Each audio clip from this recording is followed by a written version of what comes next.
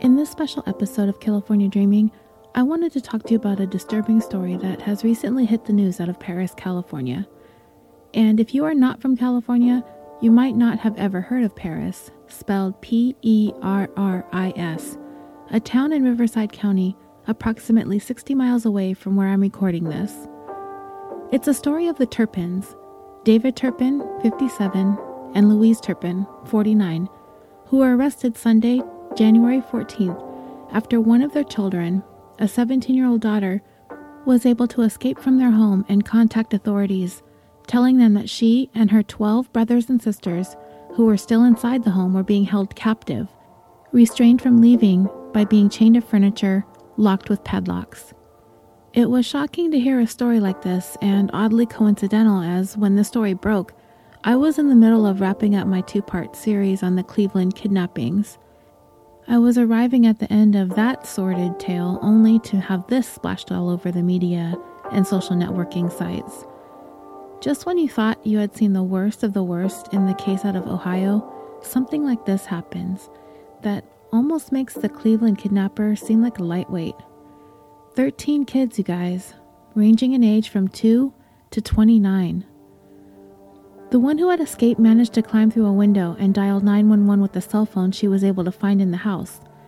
It was a deactivated phone, but luckily, even from a phone that is not activated, you are still able to call for emergency services. Thank goodness. The first responding officers who answered the call made contact with the 17-year-old, who appeared to them to be extremely malnourished and emaciated, and according to their reports looked to be no more than 10 years old. They first thought they were answering a call about 13 children being locked in the home, but they were shocked to find that 7 of them were adults, ranging in age from 18 to 29. When they entered the home, they found the conditions inside to be terribly hazardous and uninhabitable. They described the home as very dark and foul-smelling, and everyone, all 12 of the hostages inside, were filthy and malnourished, and officers witnessed some of them still chained with padlocks. They were immediately given food and drinks, and both Child Protective Services and Adult Protective Services were called in to assist with the intervention. The 7 adults were taken to Corona Regional Medical Center, and the 6 minors were taken to Riverside University Hospital for assessment and treatment. The Turpins, who were home at the time police knocked on their door, were immediately taken into custody on charges of torture, abuse, child abuse, and false imprisonment. And when they were first questioned about the conditions their children were being held in, the couple really had no logical explanation, as if there is one. They are currently in custody, unable to make the $13 million bail, $1 million for each child and adult being held captive. And the details that are beginning to emerge are horrendous. The District Attorney of Riverside County, Mike Hestron, spoke to the media at a press conference on January 18th about the charges that had been filed earlier in the day against the Turpins. He began by going over the list of charges that were brought against the couple, along with the potential punishment if found guilty of those charges, but also indicated that the investigation is still ongoing, but they had enough to go ahead and move forward with some of the most serious charges against them. The charges could be amended later on if they were found to be more in their investigation. As of now, they are being charged with 12 counts of torture. He would later go on to explain that there did not seem to be any indication that the youngest of the children, a 2-year-old, had been subjected to any kind of torture specifically, that the 2-year-old did not appear to be malnourished or underfed. There is one charge against David Turpin of a lewd act upon a child by force, fear, or duress. He did not elaborate on which child he is being accused of committing this lewd act against, only that it was in regards to one of the children under the age of 14, and that there was something that he had done or a way that he had touched the child in a way that was inappropriate. There are 7 charges of abuse of a dependent adult and 6 counts of child abuse and neglect, along with 12 counts of false imprisonment, and again, the 2-year-old not included in that specific charge. According to the district attorney, the charges are dated back to 2010 all the way to the present, and not only took place in their home in Perris, but also in a previous residence in Murrieta, California. If the Turpins are convicted on all charges as they are currently filed, they could face the possibility of a sentence of 94 years to life imprisonment. The district attorney then went on to talk about why these charges have been brought about against the Turpins, reminding those watching and in attendance at this press conference that they are doing everything that they can to ensure the safety of the victims and to protect them from any more victimization. He stated that the family were basically nocturnal, meaning that they all slept during the day and are awake all night.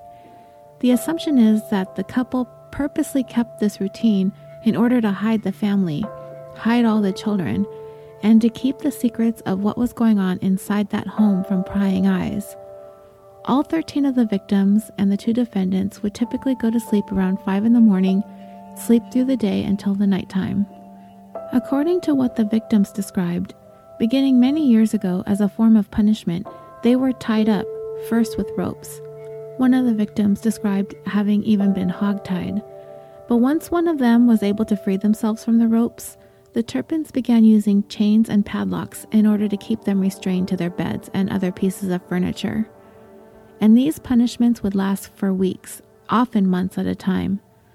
When police first arrived at the home responding to the 911 call, there were 3 victims still chained up, but the couple were able to unchain 2 of them before police actually gained entry into the home.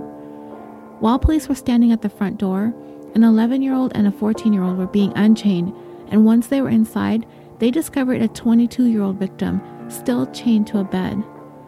Based on evidence found in the home, it was apparent that the victims were not released from their locks and chains to be allowed to go to the bathroom.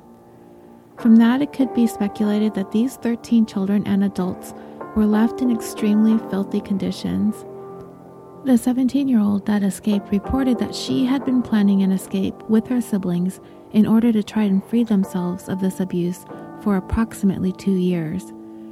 She was able to escape through a window, and one of her siblings had actually gone with her, but became frightened and turned back and went back into the house. The abuse began prior to the family having lived in California, back when they were living in Texas. While in Texas, it seems the parents did not live in the same residence as their children.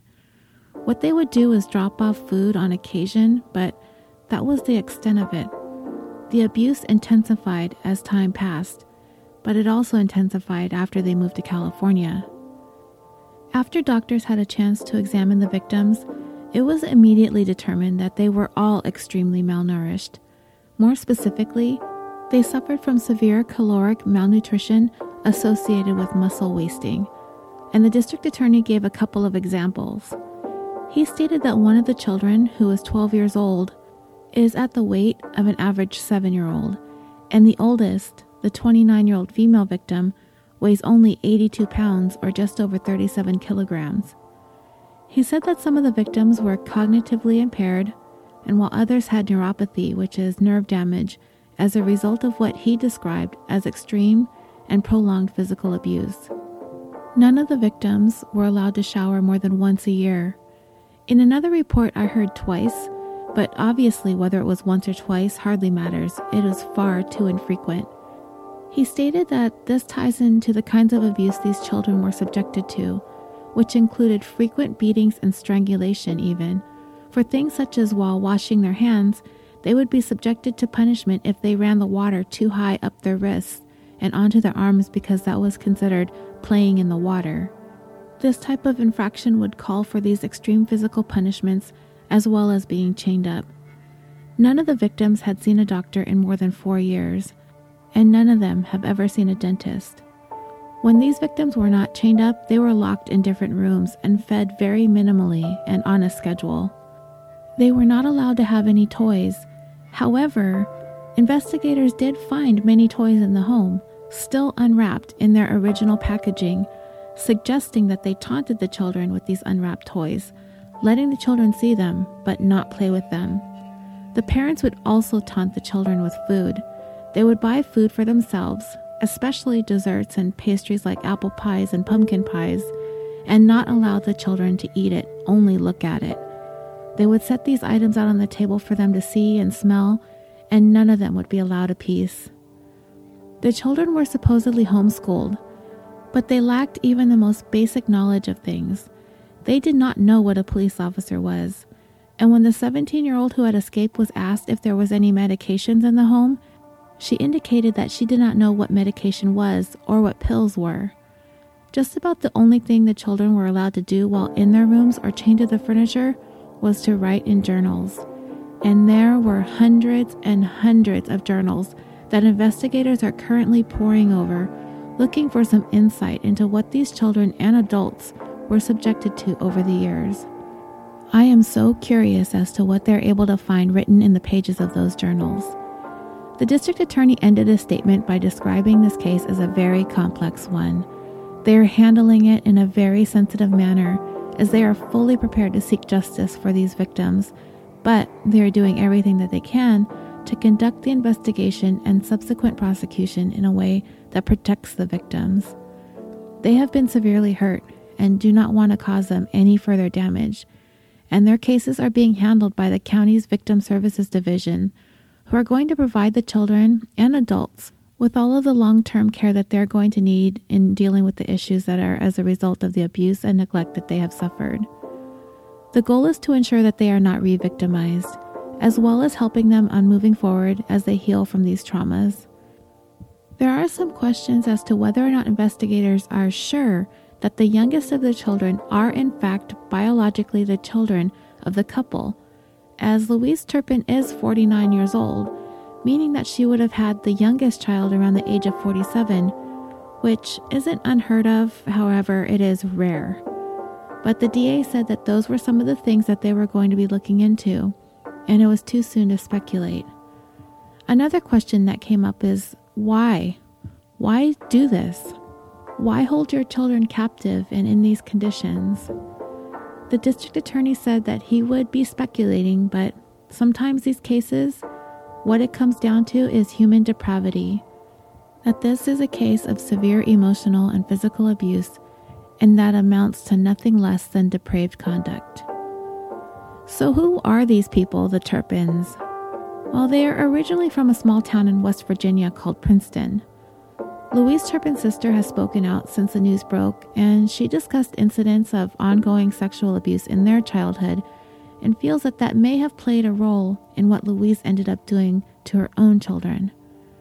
David Turpin grew up just a few miles away, and according to his senior high school yearbook, his interests included the Bible, chess, and science.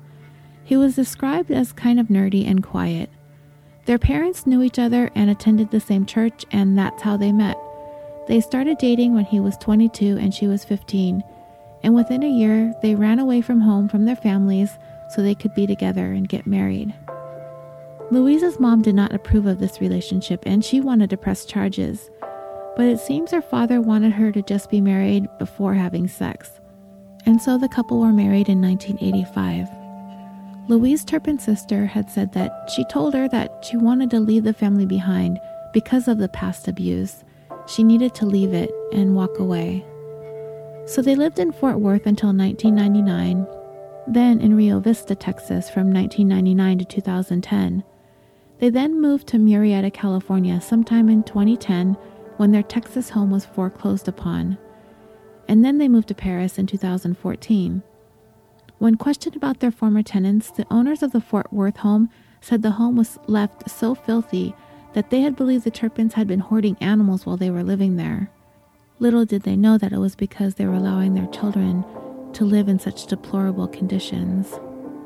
A former neighbor of theirs, while they lived in Rio Vista, also described them as hoarders, based on his own observations of the family while they lived next door to him. It was also reported that the children were never allowed to go outside to play, and they were supposedly being homeschooled and were never allowed to leave the confines of the house. According to California state records, David Turpin had the residence in Paris registered as a private school named Sandcastle Day School. Another neighbor stated that the Turpins kept to themselves, and the children were rarely seen. They kind of speculated that the home was some sort of religious compound and that the children were demanded to not reveal their names to anyone. Some of the neighbors had no idea the couple had any children at all, and then one day, they were just gone. So why is this happening? According to authorities, it's been speculated that it has been under the guise of religion. that God had called upon them to have so many children, and that their children were forced to memorize impossibly long verses of the Bible, and this was the supposed homeschool setting. Some of the family members who have spoken out have stated that they were kept away from the home, and that the children's grandparents have said that they hadn't seen the couple or their grandchildren in nearly 5 years, along with the children's aunts who had not seen them for almost 19 years. The couple, they had this strange obsession with Elvis. They had their marriage vows renewed 3 times at the same chapel in Las Vegas with the same Elvis impersonator. Pictures and videos of these ceremonies have been posted on Facebook and on social media, with their children flanking them, all dressed alike.